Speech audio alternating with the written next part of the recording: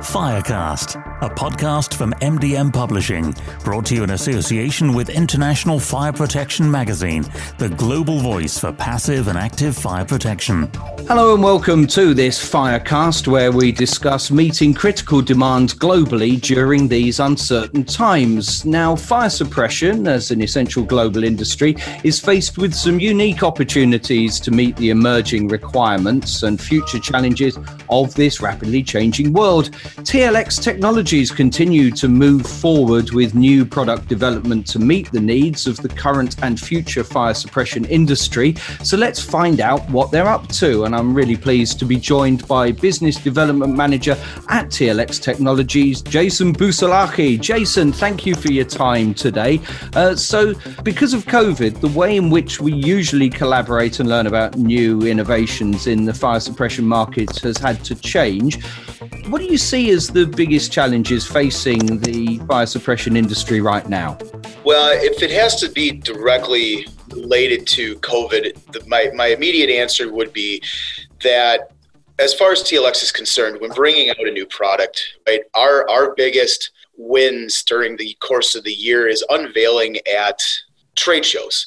So we do a lot of marketing all year round in advertisements, publications, and the like. But without actually seeing a tangible product, it's very hard to get people to understand what it is that we're actually doing. So some of these products that we're coming out with, they're advancing technology, and people look at prints and such, but as I said, unless they have something in front of them, it's very hard to talk to the product because it's, you know, a picture's worth 1,000 words, as they say, but having something in your hand gives you a better understanding of what you're looking at. And so besides the challenges with not being able to be in front of people, it's difficult to move people into a new product technology.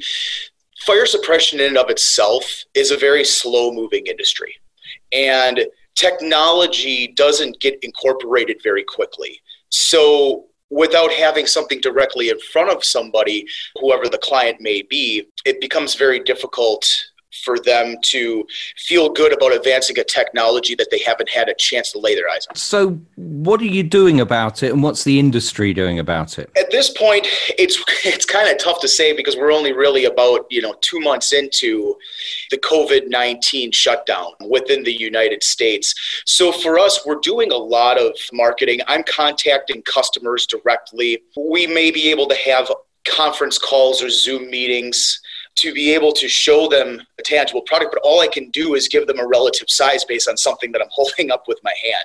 Being able to advertise and really detail the technologies and what we're looking to offer at this point is the best that we can really try to do to get these new products to market. And don't get me wrong, it certainly poses a challenge, because if it was a technology that was an upgrade of current technologies, kind of like a new Windows software that's on top of the last one, or the last iPhone on top of the last one. Everybody knows what the iPhone is, and the next version of it, people have a good understanding. But when you're looking at completely new technologies in the fire suppression market, it makes it difficult for people to make that leap. And of course, it's important because when you're bringing out new products and new solutions into the market that can make a big safety change, then it's important to get the message across. So are you confident that these adjustments will have a positive effect, or at least be able to maintain the effect as far as marketing is concerned of the new products when it comes to the future of the fire suppression industry? Well, I think a lot of that has been based on the work that we've done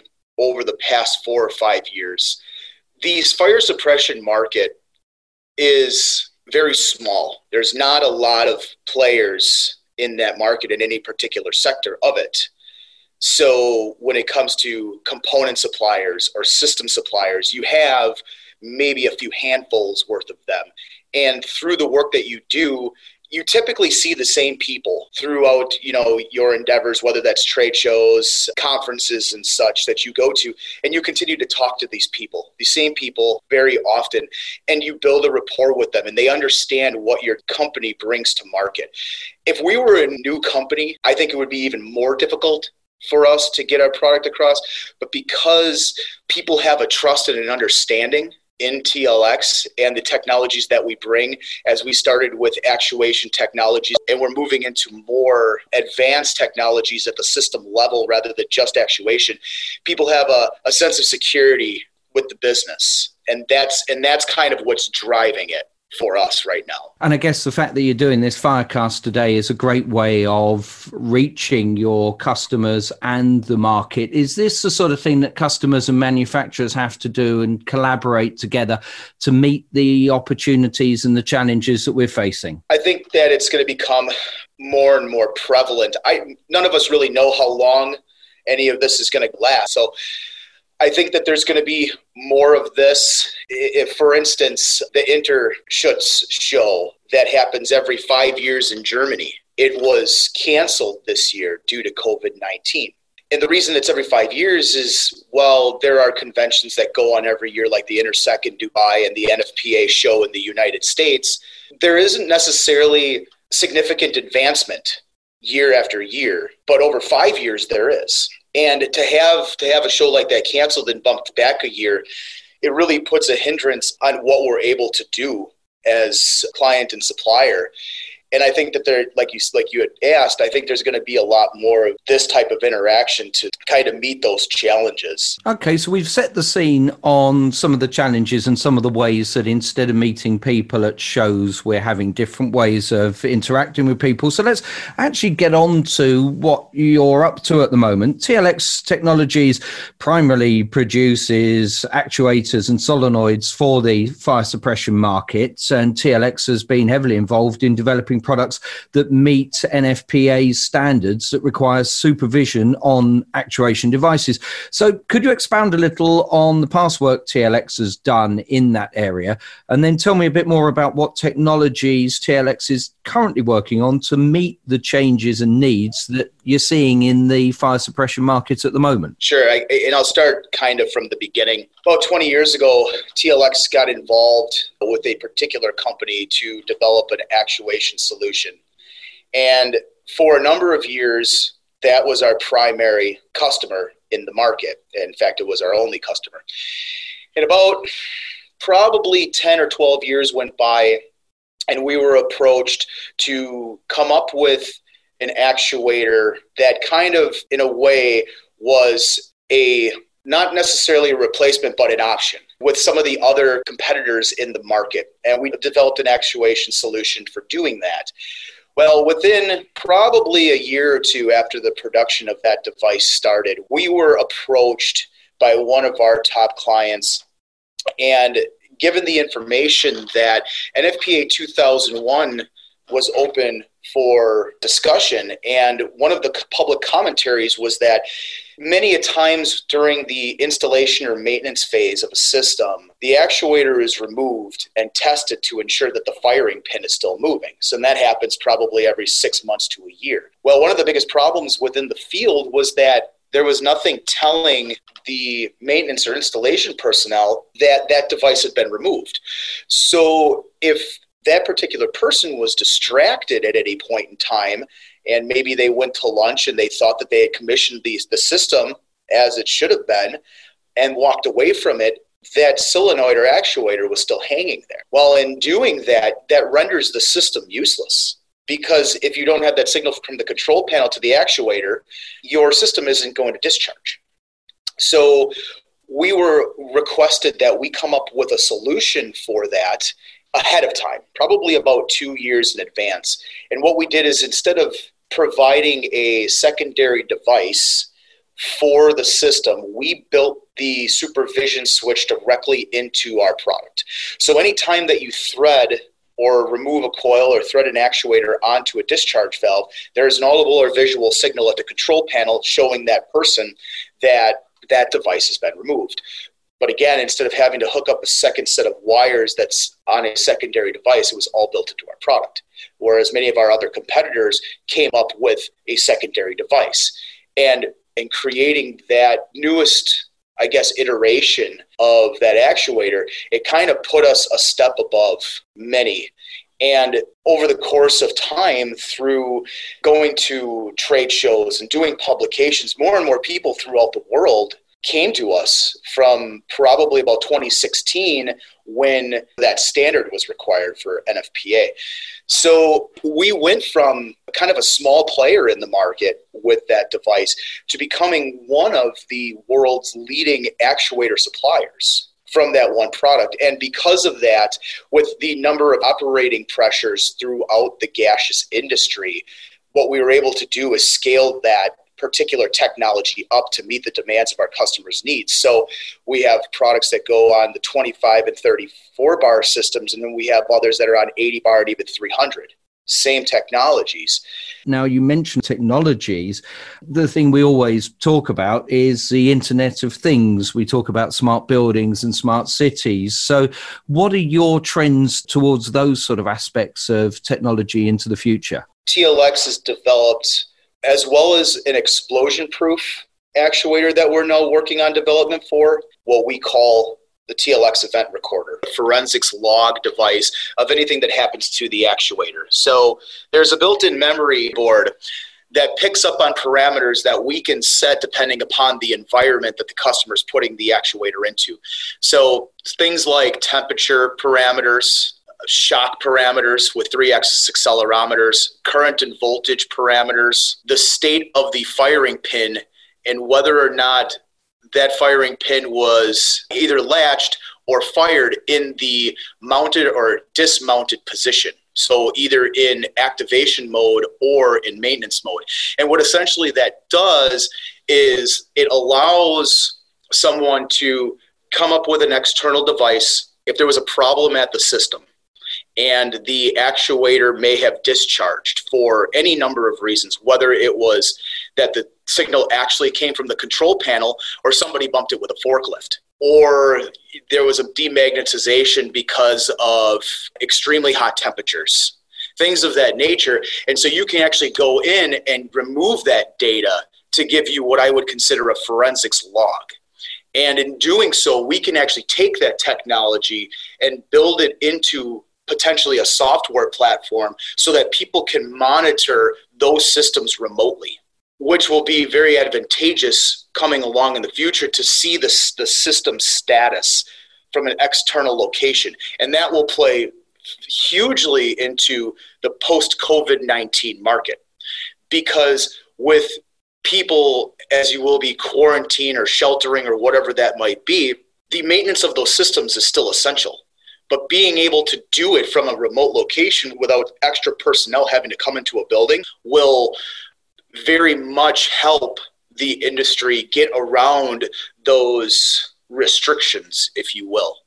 Additionally, TLX is looking into liquid level sensing technology that we can electronically read where the status of the tank and its agent is at.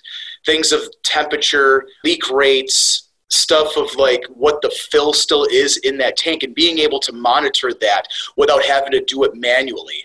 Being able to push a button potentially and coming up with a readout of temperature, pressure, and then also the fill of that tank, and being able to either take that information and move it into the event recorder that's on the actuator, or taking both of those devices and transferring it to the cloud as well. So again, in the post-COVID-19 world that we may end up living in, we can monitor those systems remotely so that personnel can still do their job and ensure the safety of plant, property, people, and equipment. I'm going to bring in Duncan White, who, as you know, is group editor of MDM Publishing. Duncan, you've heard all of this, which is fantastic stuff that Jason's been talking about. We've talked, Jason and I, about how marketing and promotion can take place at the moment where we can't meet up together. Listening to what Jason's been saying, what ideas have you got on all of this?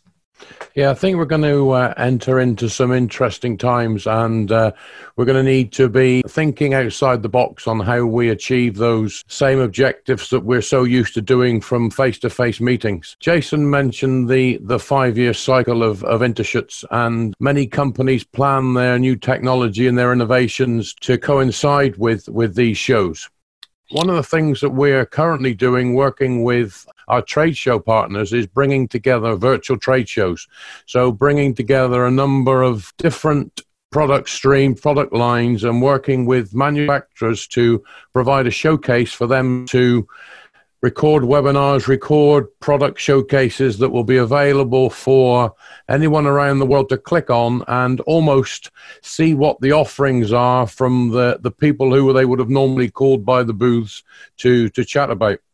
We'll also be looking to put together the ability for the virtual customer to talk directly to people like Jason to get those questions answered that may not have been covered by the generalism of the podcast or the webinar. Those things, using this new technology, Zoom, Microsoft Teams, etc., gives us that ability to fill the void that the face-to-face opportunities that trade shows don't currently allow us in this COVID-19 environment. Well, one of my jobs, and in one of your jobs as group editor, Duncan, is to ask the questions on behalf of the reader, the viewer, the listener.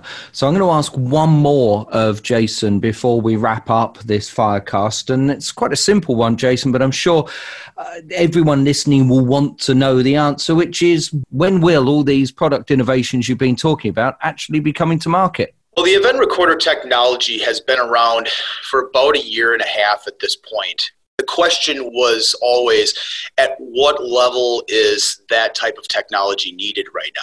Are we too far ahead of the game?